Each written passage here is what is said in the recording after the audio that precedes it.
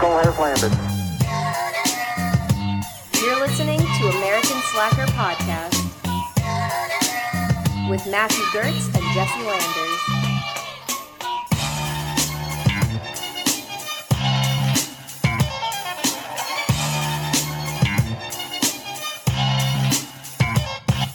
Welcome to American Slacker Podcast. As always, I'm Matt. And I'm Jesse. Today we are joined by our guest, Zach Amico, international superstar, comedian, wrestler, man of many hats. Thank you very much for having me, guys. Yeah, thanks for coming on. Pleasure's ours, man. Why don't you tell the people a little bit about yourself? My name is Zach Amico. You can follow me on Twitter and Instagram. Zach is not funny. And I'm a comedian, podcaster. I do 2 shows, the Real Ass Podcast with my best friend Louis J. Gomez, and then I do a horror movie show called Zach Amico's Midnight Spook Show, as well as I am a personality for a company called Capital Wrestling, where I'm a heel manager. That's awesome, man. That's awesome. That's got to be a lot of fun. I've heard being heel is the best thing if you're involved with wrestling. So it's got to be a lot so of fun because it's the opposite of having to do comedy. Yeah, and I still get to do funny stuff, but I get to elicit a completely different response. It's been very rewarding. Yeah, man. And I couldn't imagine like being in, like trying to achieve the like fuck you, like, and being happy about it, but I see it must be addicting. It's really fun, and it's so fun, especially to get little kids mad. Oh, dude. Yeah. That's the most fun. You feel like a Disney villain. Oh, dude, I bet we could relate to that. Permission to be the bad guy. I'm sure everyone wants that at some point in their lives, you know? It's cathartic. I saw it on YouTube. We were watching a little earlier, some of your matches, especially episode 111 of it was the Capital Death Match, you versus Jeff Cannonball. That's fucking brutal, man. Yeah, that was so Capital doesn't usually do blood and guts type stuff. Okay. But the entire basis of bringing me in, they knew I love that stuff. I'm obsessed with this guy, the Necro Butcher, who was in The Wrestler. If you saw the movie The Wrestler. Mm-hmm. He's the guy that Mickey Rourke has the death match with. Okay. With like the light tubes and the staple guns. And I was actually a big fan of Jeff's. And when they brought me in, they pitched that angle, and we kind of built up to that. And then I wound up getting cut a lot worse than I was supposed to. And it became real gross, real fast. And it was like 2:00 in the afternoon. Like it was, we really just frightened a lot of kids. Oh my God. Yeah. What was the venue? Like, was that like a high school or like? No, it's like a VFW type hall in Jersey. Okay. They do wrestling there like every single week. There's a bunch of companies that run out of it. Pro Wrestling Magic, another company called VXS, Violence Time Suffering. That building constantly has wrestling in it. Oh my God. So are you freaking out in your mind? Like when you start realizing that you're bleeding a little more than you agreed to? You know, I was so caught up in it, and that was my first match ever. And I was so nervous that I couldn't figure out what I was bleeding from, because I had cut myself a little bit, but then all of a sudden it was really bad, and I couldn't put together what did it. I didn't realize it until somebody told me after they watched it what got it, and then when I saw the video, I realized what spot it was. So I was more confused, and all I could think about, because I'm neurotic, was I was so nervous that people had to wrestle after us, and I was trying to figure out how they could clean that up. Right. Oh shit! How selfless of you, while taking a bat, attacked bat to the head. I wouldn't give a fuck about the people after me. I'd be like, oh fuck, my head, I'm gushing. Well, that, and I was like, man, I hope they don't charge me for this canvas. Ooh, yeah, that's probably not cheap at all. Oh yeah, no, I didn't even think of that. And I ruined it. They tried to power wash it, and they tried something else, but so you left your mark. It sounds like 2 months later, they were setting up the ring for another taping, and they took out the turnbuckle pads, and one of the turnbuckle pads, a bunch of my blood was still in it. Oh, nice. That's brutal. And it was really gross. How long did you know you wanted to get involved with pro wrestling? Was that something from like being a kid, or like was this something like just became an opportunity out of nowhere? I've been obsessed with wrestling for the majority of my life, little kid onward. Like one of my first vivid memories is telling my grandfather I wanted to be Mr. Perfect's tag team partner. Oh shit. Okay. By the way, I've always been a heel. Like I've always wanted to be the bad guy. And then a few years ago, so I'm a comedian, and we do a festival every year called Skankfest through the podcast that we're all involved with called Legion of Skanks. Mm-hmm. And at Skankfest were one former and one current wrestler who were working with Capital at the time. And the night before, I had done a show, and I came out and did the Sandman entrance from ECW, where I cracked beers on my head. Yeah, and Sandman and bled. And I showed them the scars on my head from the night before. And went, well, come see, we run this company if you want to come check it out. And me and a few comedians all went to a Capital Wrestling taping, and I loved it. And I told them I'd love to be involved any way I could. So they made me like this underling character to their boss, on-screen owner, who's Harry Turjanian, who's a great comedian, who I've known for a long time. And from there, they started giving me a little bit more.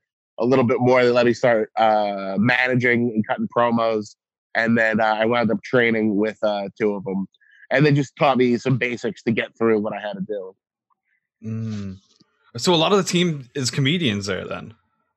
Yeah, actually. So Harry Turjanian is the lead announcer, and he plays the owner of the company.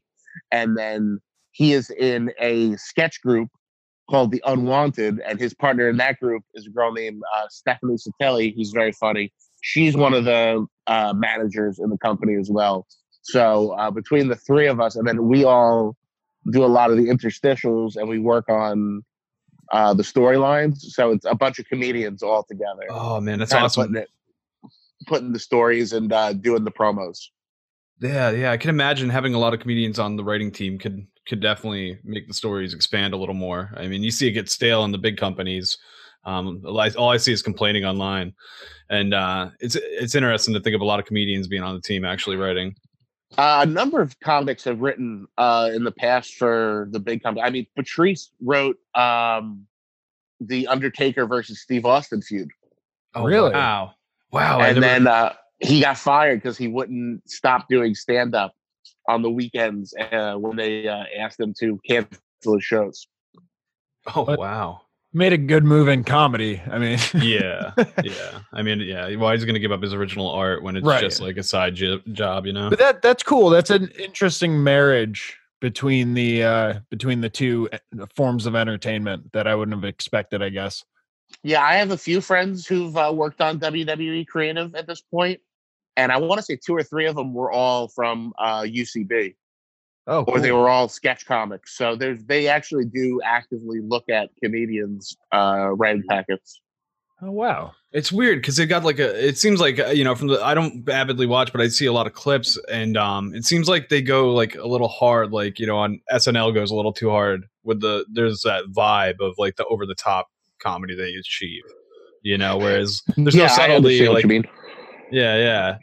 So that's, I guess, where I'm using my comparison is like, I guess I see like that big room comedy versus like independent where you actually see like moments shine that people are like, oh, damn, I never saw it actually coming, Yeah, I mean, they're making TV for a very broad audience that is mostly children.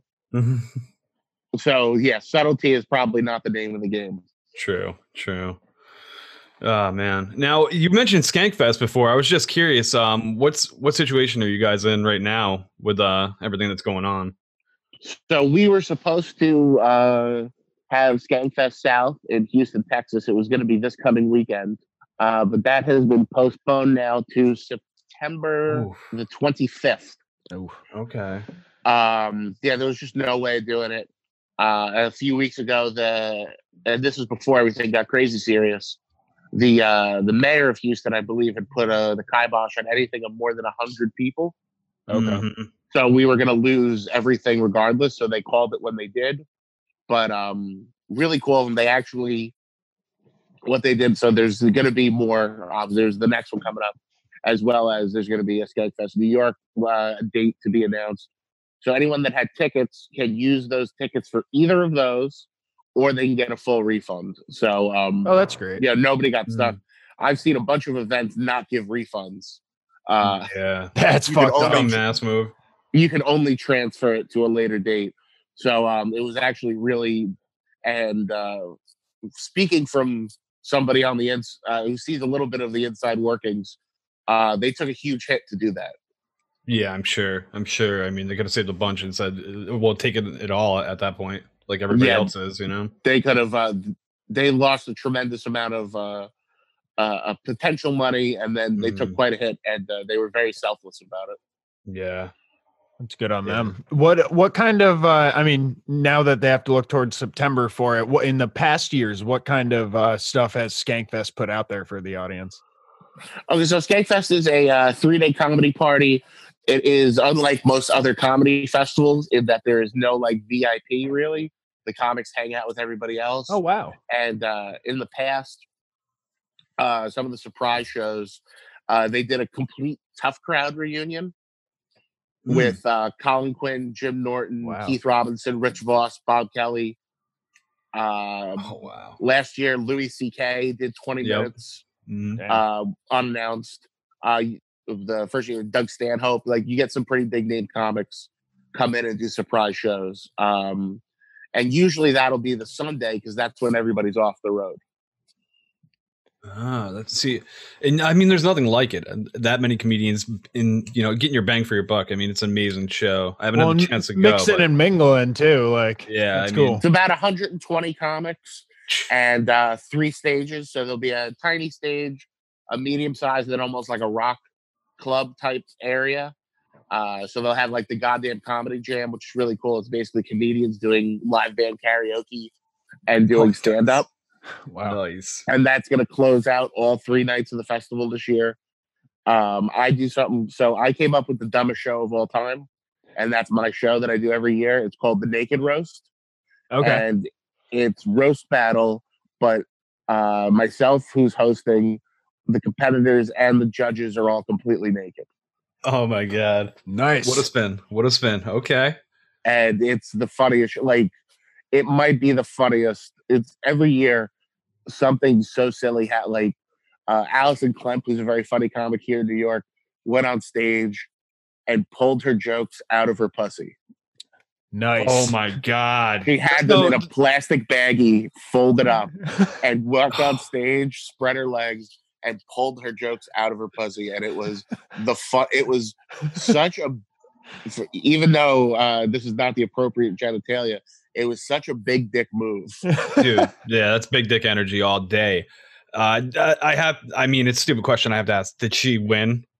No, What? Are you Damn. fucking whoa, dude, they must have been killers on the other side. it was Jesus it was Christ. her and Joel Walkowski, both of Oh, whom man, were yep. very, very good.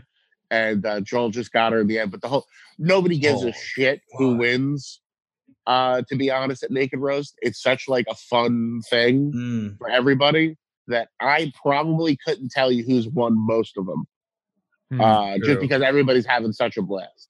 True. If anything, you probably remember like legendary hits like that just happened throughout, right? Yeah, more or less. Yeah. Yeah, man. I watch a lot of it, like the ones that you take place in New York City. Like a lot of those. And man, I love it. So I can only imagine how crazy it would get.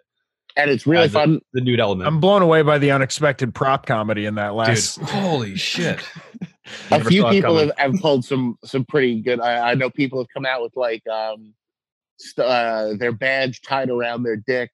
I know a few people took let's call them performance enhancers. Oh, Yeah, dude. oh, so you guys don't test the participants beforehand for performance No, enhancing no. drugs? I don't want to throw my friend under the bus, but this is so funny. So the second year we did it, it was in a big loft space, all the big shows. And we get about the biggest space we had the second year was probably it sat about 500-600 people. And the judges were all at a table, nude as well. And Earl Skakel from LA was one of the judges. And what Earl didn't realize, he thought the table had a banner in front of it. So he was fluffing in between every time he stood up, not realizing that we were on an elevated stage and just 500 people were watching him jerk off. Oh, that's fantastic. Dude. And nobody told him until later. I mean, it's so funny. And then, so Safety's also takes like the safety elements really seriously. They have a ton of security. And not only like is there no photo, no video rule for Naked Roast, if anyone has their phone out, they lose their badge for the entire weekend. Like they get kicked out for the entire weekend. And that's awesome. I want to say it was last year. One of the marquee sponsors, like the guy that ran the company that was paying for the festival, took his phone out to check his texts during it, and they kicked him out. Oh, if he's not safe, you're definitely not safe, fuckface. Yeah, so don't think about it. So this guy spent $20,000 and security kicked him out. Wow, dude. That's good though. That's good. Yeah. Nobody should be above anybody. And plus, you should be in the moment, and too many people are fucking staring at the phone, watching the show through the phone type deal. Yeah, it was it's so fucking funny every time. Like it's really wild. That seems, and that sounds like a one of a kind of event. I don't know anyone else who's doing naked stand up anywhere in the country.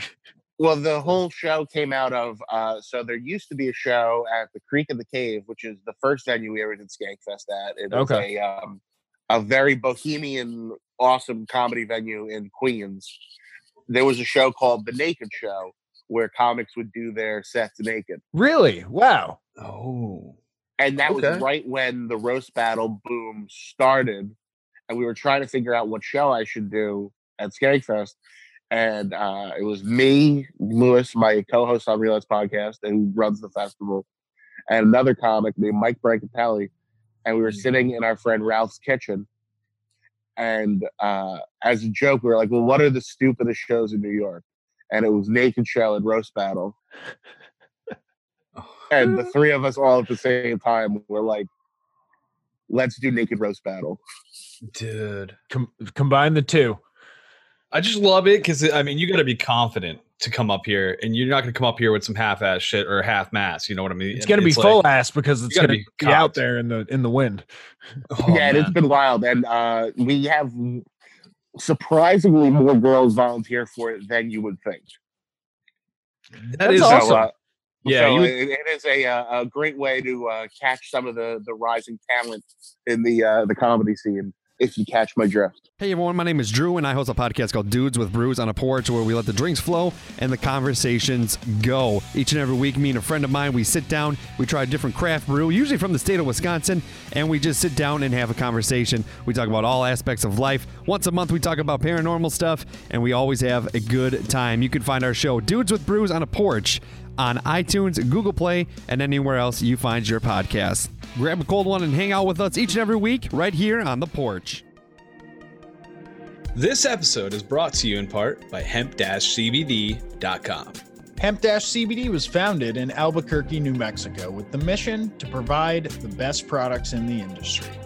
Hemp-CBD has created a one-stop shop for tons of CBD products, such as tinctures, edibles, topicals, pre-rolls, vape, and pet products. The products carried by Hemp-CBD are sourced from an organic hemp that's grown in the United States, lab tested, and consists of CBD isolate, which is the purest form of CBD.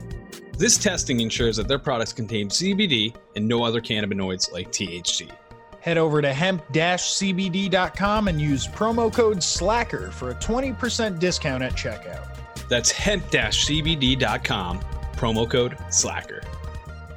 I was gonna say, so what's the feeling like when you're sitting there at the judges table or even on stage with all these people looking at you naked? I mean, it's hard enough to get laughs. You forget. It's really? It's so much adrenaline, and it's like, because roast battle itself is scary as fuck. Like, you're terrified because comedy has enough nerves behind it, but now you are literally being judged by the audience. Is this person funnier than me? Which, your ego would hopefully say no. Mhm. And then you're going to be judged by a group of, at best, your peers. Sometimes for roast battle, very famous people are going to be judging you and basically telling you whether or not you are funny and if you write good jokes and if you have good delivery. Now, on top of all that, for my show, you're fucking naked. And that's the first thing you forget. You're more concerned with your jokes than you are your dick. It's like unicycling on a tightrope, but above a volcano.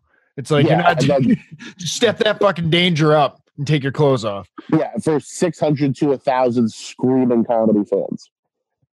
Dude. Yeah, probably screaming all kinds of shit at you too, on top of the fucking one person tearing you apart from limb to dick. It's pretty wild. Yeah. You better hope they're laughing at your jokes and not your fucking Yeah. balls. I'm trying to remember. We've had some monsters. Do you guys watch? In terms of jokes or in terms of size? both, What are we? both. I can imagine. Do you guys watch Kill Tony? Of course. Mm-hmm. Joelberg. Oh, yeah. Joel Jimenez. Jimenez, yeah. Joel Jimenez. He has got a fucking piece on him. That's a rumor I heard too. Yeah. I've seen that on Kill Tony. They talk Just drags it out behind him when he comes out, or Oh, dude, it was. I heard that's how he hits his bass drum when he's drumming. It was a day changer. God, dude. I'm sure Yeah. you look at some of your peers a little differently after those shows. Yeah, and I was actually really proud. Last year's the main event, we actually had a trans girl in the main event, and she was she did great. And then afterwards, when there was a bunch of controversy over Louis being allowed to perform, the venue was very upset about it. After, of course, because of online complaints from people that weren't there. Right. And then course. some like SJW type comedians were kind of trashing the festival. It was really cool. Trans chick wrote basically about how welcome she felt and how safe she felt at how we went out of her way to make sure she felt safe and like, kind of assimilated and like part of the crew. And that, I think, beyond anything, is the most important thing at Scary Fest, is like everybody has a good time and everybody's equal. And it's just 3 days of love and hard drugs. Yeah. There you go. Yeah, dude. And not a festival like it out there. Definitely. Well, we hope that, you said September is when. Yeah, Gonna the postpone September, I believe the 25th through 27th is the new dates in Houston. The venue is the Secret Group. They have 3 stages, and then they're turning the parking lot into the main stage, I believe. So that's going to be good for a huge amount of people for like the big shows at night. You got to get the sunblock going if you're doing the naked show outside. Woo. Yeah, I don't know if we're allowed to do that one outside. We got to find that one out still. Figure yeah. out the details on that one. Yeah. Get a special pop-up tent for that one.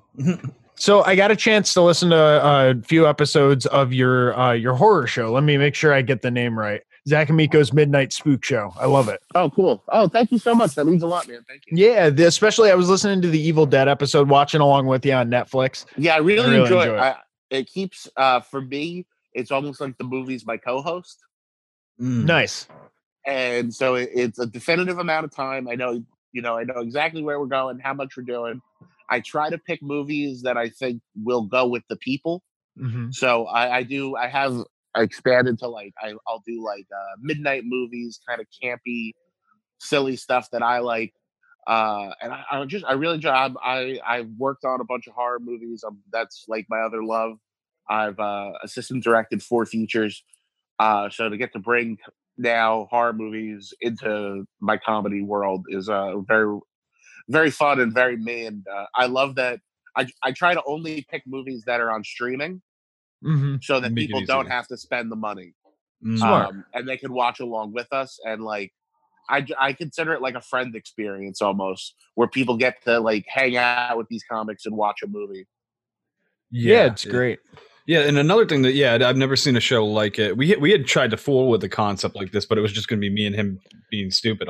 Well, let's be honest. I got too intoxicated during what was it? I don't even remember. I don't remember what we watched. Honestly, I just remember you blowing chunks, kid. Yeah, it ended the episode pretty fucking quickly. Apparently, I can't just down vodka while we watch a movie. But still, like I there was something missing. The hook, and dude, the hook is what you've done. It's the interview process. Wow. Introducing this, most of the time it's just something so interesting. People are like, all right, this is a movie I've never heard about, but it's got a ridiculousness that I can appreciate. Oh well, yeah. Meanwhile, and I do like to find I think I always ask, I like to find out like what scared people growing up. And I think that's always like an interesting delve into their psyche, as far as like what scared them or like what movie freaked them out. And then kind of, even if people don't like horror movies, usually they have a real fun answer for that. Yeah. The one guest I mentioned Leatherface jumping through his window. And for some reason, that's scaring him as a kid. It's like, okay, yeah, that would be fucking terrifying.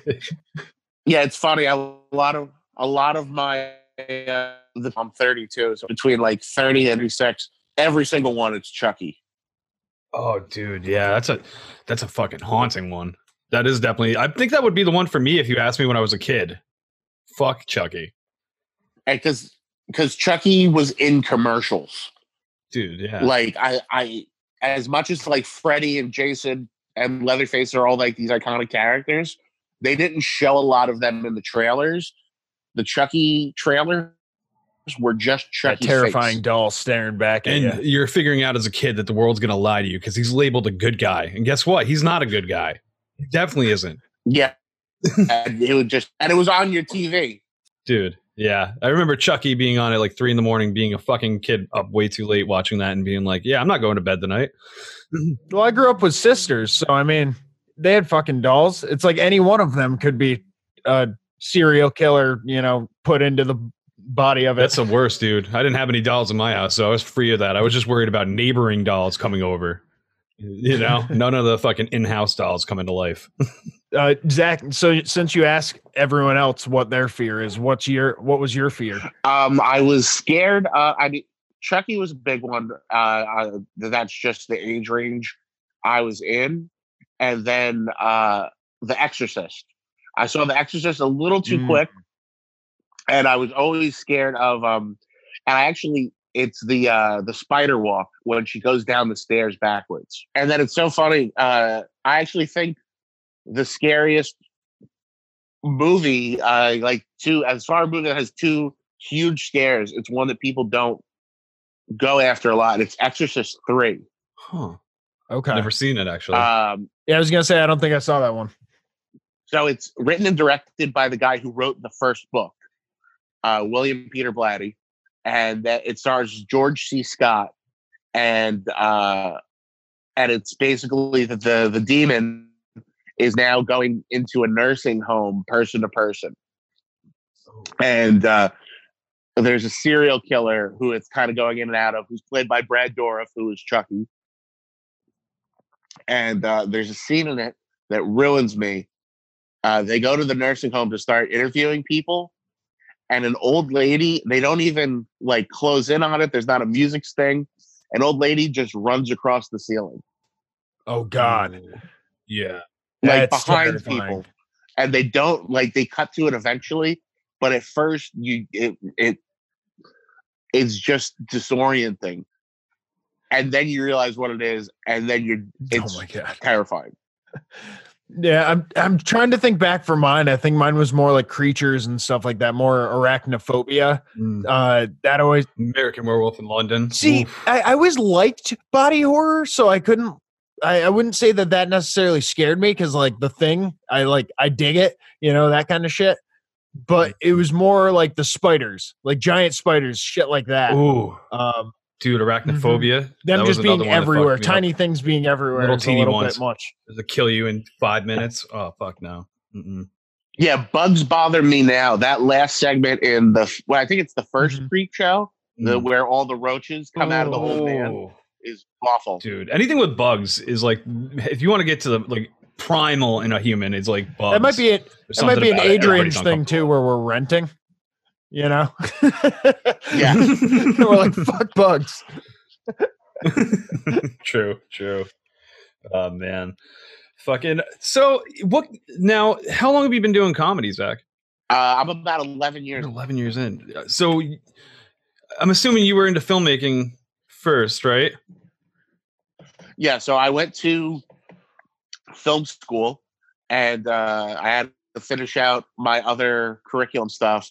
And my senior year of college, I took a class called The History of New York Comedy, which should have just been called Jews. And and the final was either like a 20-page paper or 5 minutes of stand-up. Okay. And I put together 5 minutes that was kind of half stuff that I was stuff from my life, and half almost like street jokes, trying to figure out how to do comedy type things. And they took us in to perform at a comedy, basically a bringer show. And they had, told us to invite our friends and family. And then they had Justin Silver, Dave Smith, Dante Nero came in and talked to us and told us about stand-up. And then when we did the show, the guest, they brought in real comics to kind of like pepper in between the amateurs. And they had Big J Okerson close it out. And that was the day I met Big J. And his manager was the booker of the club that we were performing at the time. And they had us all back to do like a best of show of like 3 years of the class. And they kind of like had us all perform for real comedians and get advice. And in that class was myself, Anna Dresden, who's a writer on SNL now, and Rachel Bloom, who has the show My Crazy Ex-Girlfriend. Oh, yeah. Shit, man. I watched that show with my crazy current girlfriend. My crazy wife likes it. You're going to get in trouble for that one. She doesn't watch our show. And the guy that put the show together, who managed Patrice at the time, Big J, Dave Smith, Bonnie Voss, Louis J. Gomez, he asked the three of us if we would be interested in doing stand-up. And those two kind of went their own way because they were better at business and comedy than me. And I went with him. So here I am. And right after that was when Geraldo passed away and a bunch of comics didn't want to come into work. So he just put me up. Like I was like my 5th time ever doing stand-up, and I'm on lineups at a comedy club. Wow. Fuck. And I did good the first night and got cocky and bombed the rest of the weekend. And he wound up giving me like a doorman type job where I sold tickets and did a little bit of security stuff. And then he would let me do, for people that aren't familiar comedy, what's called the check spot.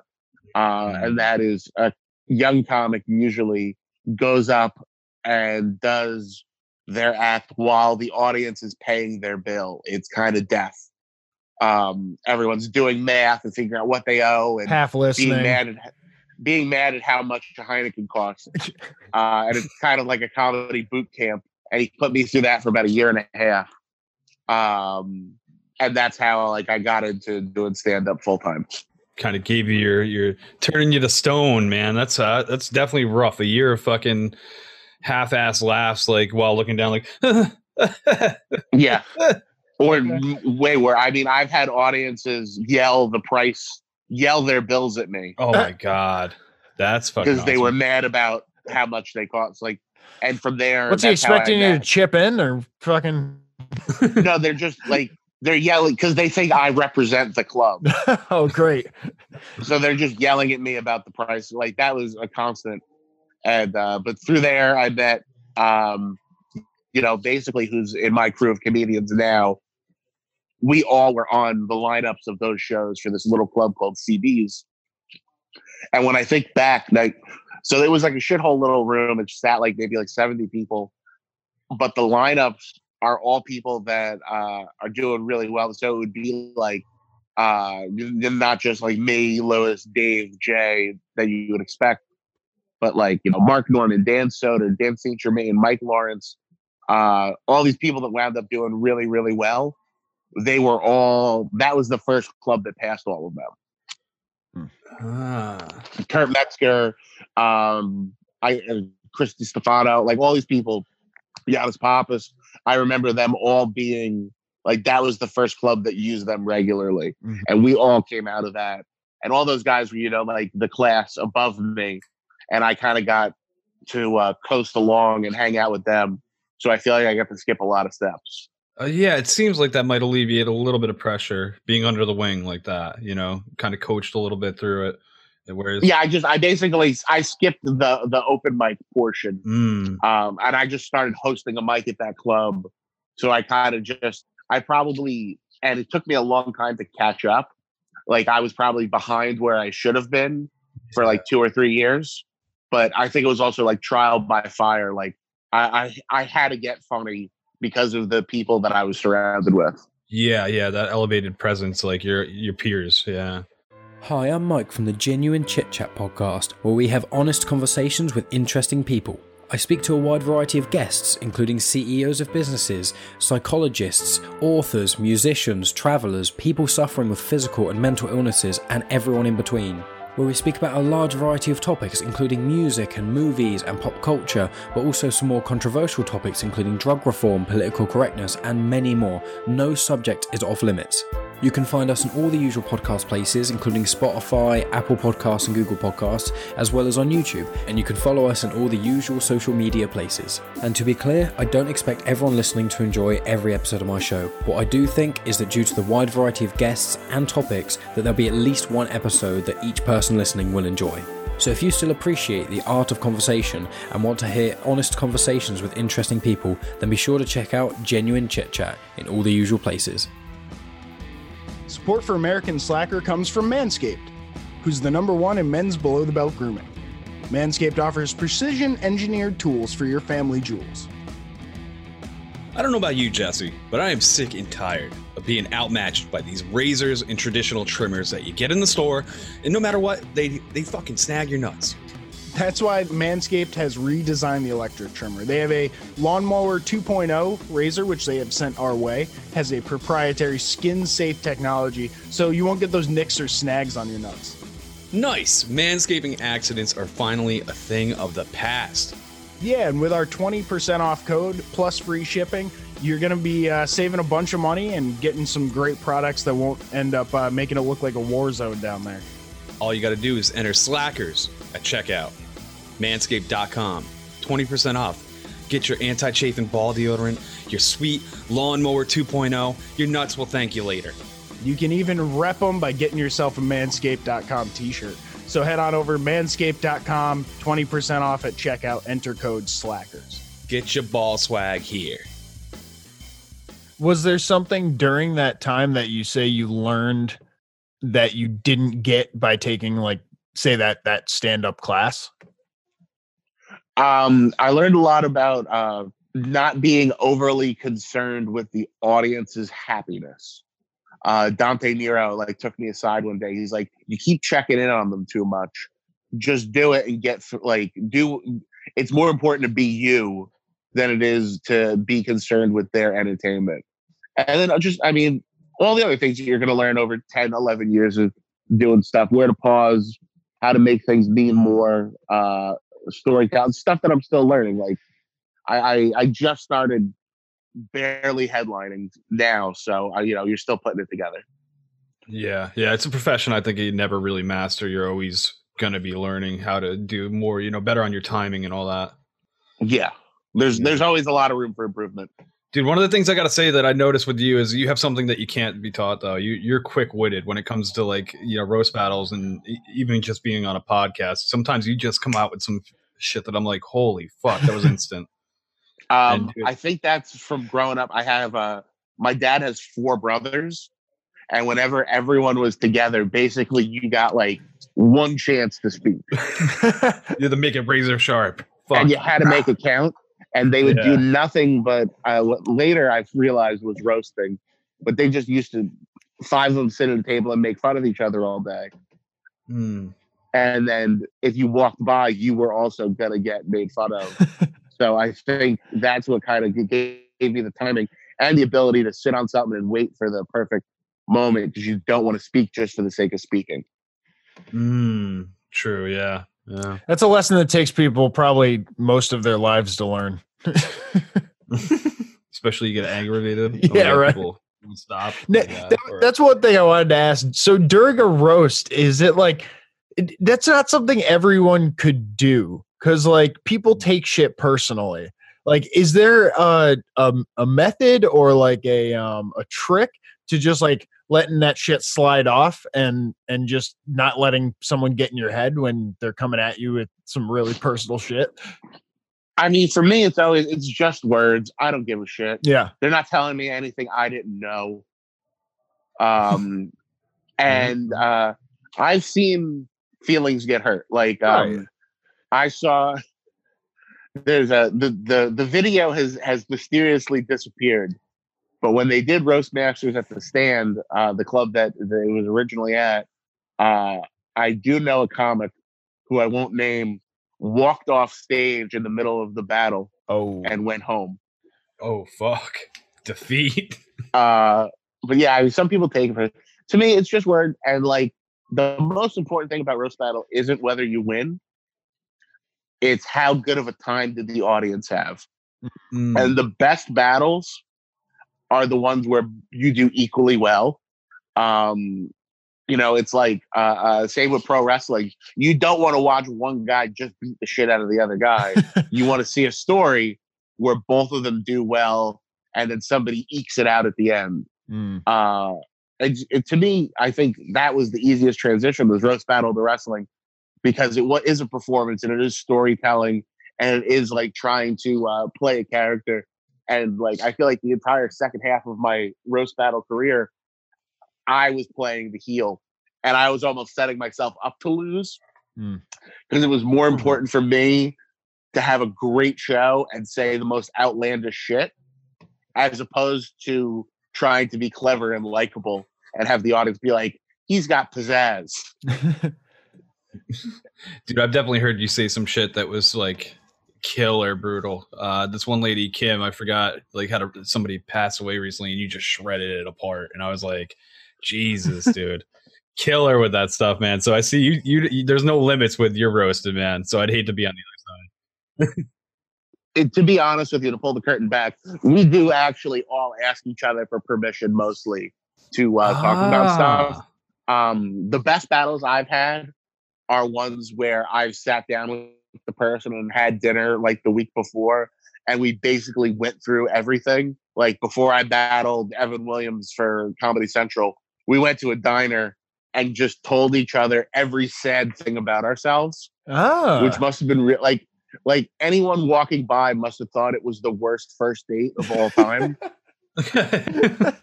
Because we were just listing all the tragedies in our lives to give each other shit to say. Mike Lawrence, who won the first season of Roast Battle, he's one of the fucking funniest people in the world. Yeah. He taught us that. He was the one that said, you need to go out to dinner. You need to be friends. Because if you guys don't like each other and don't laugh at each other's jokes, the audience will get in on it and it's not as fun to watch. That makes a lot more sense. Like tension. It's not so much a competition as it is a play or something. Yeah. And you can only, when it's like that, you can only both do better. It can only be good for both of you, as opposed to like if somebody just smashes somebody, that's not fun. Yeah, it's similar to pro wrestling, man. I mean, the theory there, you got to make the give and pull. You got to add the elements of happiness and anger, you know. It makes sense. And if you see a comedian not enjoying it, there is something about that that's very off-putting. Yeah, the most important thing in roast battle is to laugh at the other person's jokes. Yeah. And to make a show of it, because then it makes the audience know that it's okay to say these horrible things. Yeah, yeah. I never would have thought that you guys like sat down and, you know, permission wise on some of the things. I knew you did your research. I've heard plenty of that, but like I never knew it was that intimate, you know? It really helps. And I feel like the whole roast battle bubble kind of burst with, because it stopped being fun to watch somebody say horrible things because it was so much closer to our reality. Yeah. Like nobody wants to see me get on stage and say and do racial humor or like misogynist humor, because that's too close to the real guy that's running the show. And I feel like the entire roast battle bubble started to burst right around Trump getting into office. And the tone of everything changed. Well, it's like if the president's doing it, it's not edgy anymore. Yeah. And it's just not fun. It's not as fun. And it's still really fun to do the shows for like an audience that's in on it and loves it. But as far as entertaining, like, you know, random squares off the street, that shit just doesn't fly anymore. Unless you're naked. Yeah, then, I mean, that's a whole other element to keep you on your toes. So can you tell us a little bit more about your work with Troma? I mean, they're an institution in horror. So I'm really interested to hear how you got involved with them. Oh, yeah, absolutely. So Troma's been like the main thing that I love since I'm like 12. I know pro wrestling and Troma. Who would have thought? And I made a couple movies in college, like short films, and I mailed them to Troma. And somebody that worked there at the time kind of reached out to me right as I was getting out of college and said, hey, would you be interested in coming in and working 1 or 2 days a week at the office? We're looking for people. And I came in first they did a PSA for PETA. Okay. Where it was like a bunch of humans in cages being treated like chickens were. Lloyd from Troma is a big animal rights activist. And I came in with that, and then I started coming in and being an intern, like basic office work. But then Lloyd realized that I'm very good at copying people's speech patterns. Mm-hmm. I think that's the reason I do well on podcasts, is I know when people are going to pause and stuff, and I can use their delivery to kind of bounce off of. And I started doing interviews as Lloyd, as an intern. Because like every little website that wanted to interview him, he would say yes. And then he would tell me basically what to say. I would put it together, and then he would go through it. So I think like just because I could mimic his speech patterns. Makes people feel comfortable for sure. And he was fine. And I was there for like a year or two interning. I left, and then I saw they were doing Return to Nukem High. And I went in and auditioned. And I just said, hey, I want to die in a Troma movie. I've gotten to die in the online shorts and do little stuff, but I really want to be in one and just die. And so for people that don't know, Troma's been making no-budget movies for 45 years. And the pay is horrible. The conditions are squalor. But the movies are really fun, and you're on set with 80 like-minded people. It's basically like a family reunion, but for people you've never met before. And one of the ways Troma kind of make sure the performers, the actors and actresses, aren't going to quit this hellhole of an experience is they make you audition like 8 times. Like you just come in for weeks. They keep bringing you back. They keep bringing you back. And I had a feeling that the part in the movie that they were having me read for, I might get. And then the guy that was going to be the second AD left the project, and the producer called me. I was working at the time selling comedy tickets in Times Square, which is the worst job in the world. I was going to say, that sounds like so much fun. Yeah. It's you had the horrendous. sign spinners and the knockoff Elmos.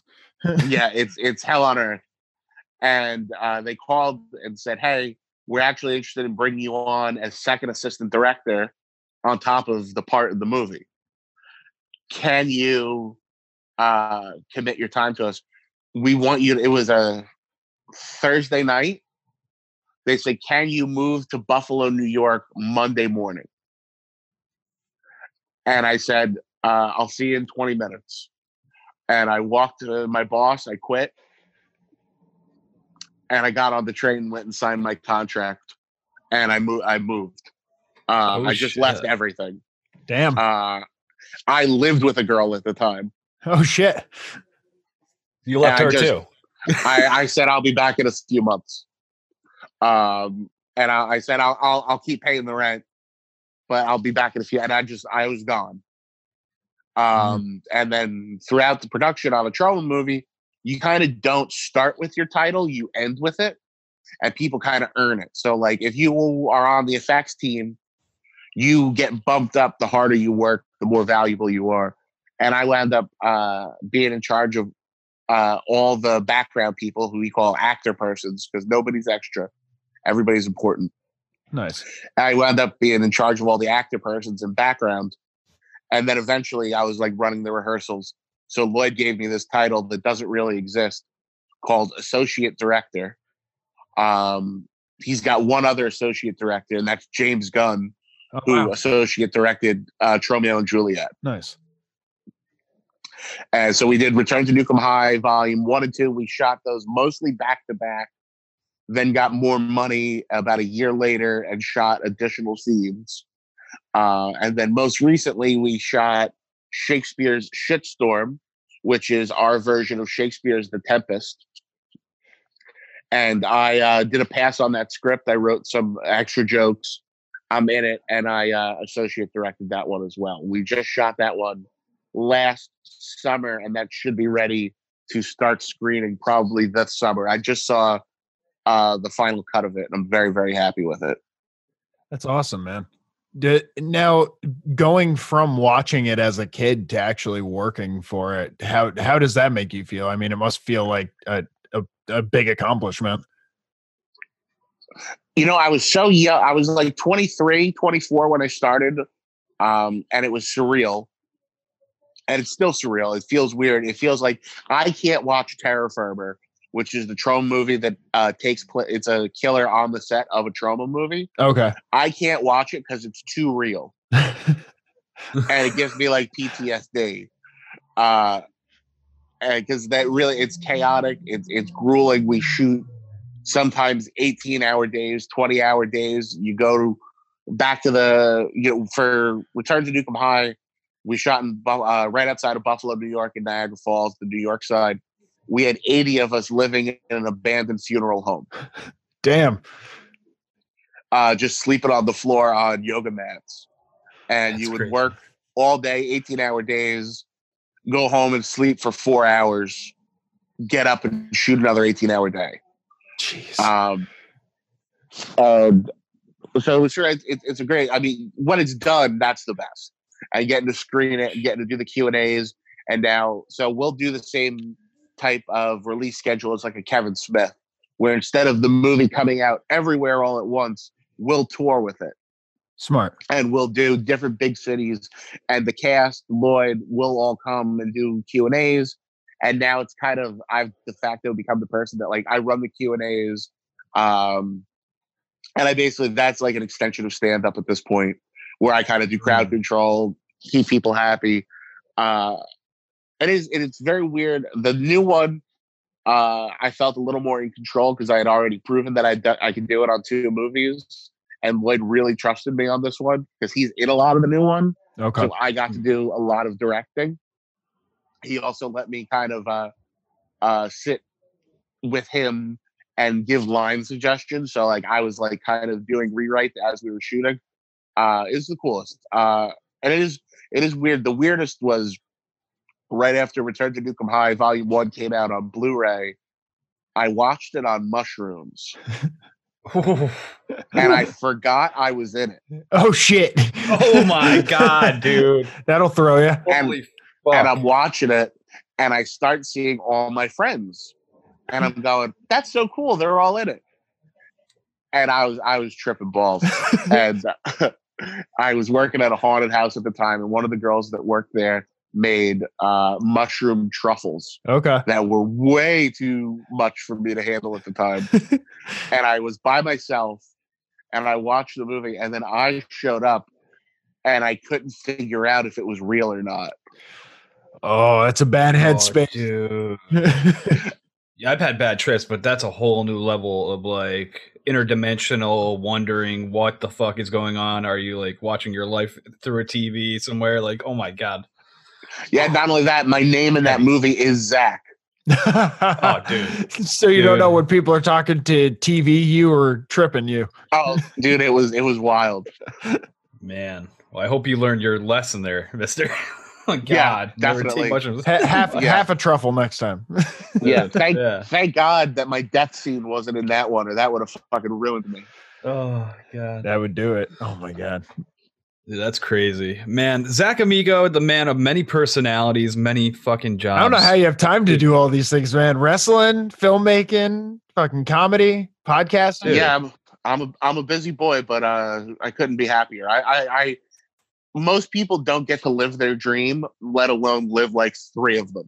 Right. Dude, So it's the coolest. I wouldn't trade it for the world. dude, as somebody who likes your art in every form, I like that I get to watch it in so many different fucking things. So I think that's smart for your career. You know, I think you're doing wonders being in all these different avenues of, you know, bringing popularity to your name. And you're doing well with it, man. You're hilarious. You're fucking entertaining in the ring. I just started watching that. That's craziness. I can't wait to see what else you do. Thank you very much. Man, where do the people check you out? Let's get all the plugs out here. All right, so keep it easy. Twitter and Instagram at Zach is not funny. ZAC is not funny. My 2 podcasts are the Real Ass Podcast, which is every Monday, Wednesday, and Friday, and Zach Amico's Midnight Spook Show, which is Fridays at midnight on the Gas Digital Network. Use the promo code Zach, get yourself a 14-day free trial. Of course, you can always watch it for free on YouTube or Stitcher, however you get your podcasts. You can listen to it. Capital Wrestling comes out on YouTube every week. It is also on the Gas Digital Network, and we do live shows in the tri-state area, but we might be traveling to your neck of the woods if you are in America soon. We're looking to expand. Those are all the best ways to check me out. The new movie is Shakespeare's Shitstorm, should be out this summer. Nice. And you can see me in Return to Nukem High, Volume 1 and 2, available on DVD or Blu-ray, wherever you would buy those, as well as, if you want to get them off any of the streaming sites. Awesome. Definitely check them out, people. Zach, we'll have to do this again sometime, man. Thank you again for coming on. Thank you guys very much for having me. It was a lot of fun, and I really appreciate it. Thank you guys. Yeah, Totally. yeah. And thank you, everybody listening at home. Until next time, that's it. There you go. We're smoking America. We passing America. I'm mapping America. I'm psyching America. We talking America. We blazing America. This is fucking America. We're slacking America. This has been American Slacker Podcast. You can reach the show by searching American Slacker on Facebook, Twitter, Instagram, YouTube, and Reddit. Or send them an email to americanslackerpodcast@gmail.com. You can download and rate American Slacker on iTunes, Spotify, Stitcher, Google Play, and all other podcast platforms. Visit the show's website, aspodcast.com, where you will find every episode, official merchandise, and links to their Patreon if you would like to support American Slacker. Give me a minute. Think about the seconds that are passing. Man, I gotta go and get it, grab it. Why you gotta go and act a savage? Smoking weed, I gotta feed the habit. Now I'm on some other shit. Things that I gotta go get. Medical all on my slip. You falling like dominoes, bitch. Stuck in my ways, fucking high days, fucking sideways in the driveway. We smoking America. We passing America. I'm mapping America. I'm psyching America. We talking America. We blazing America. This is fucking America. We're slacking America. We're slacking America.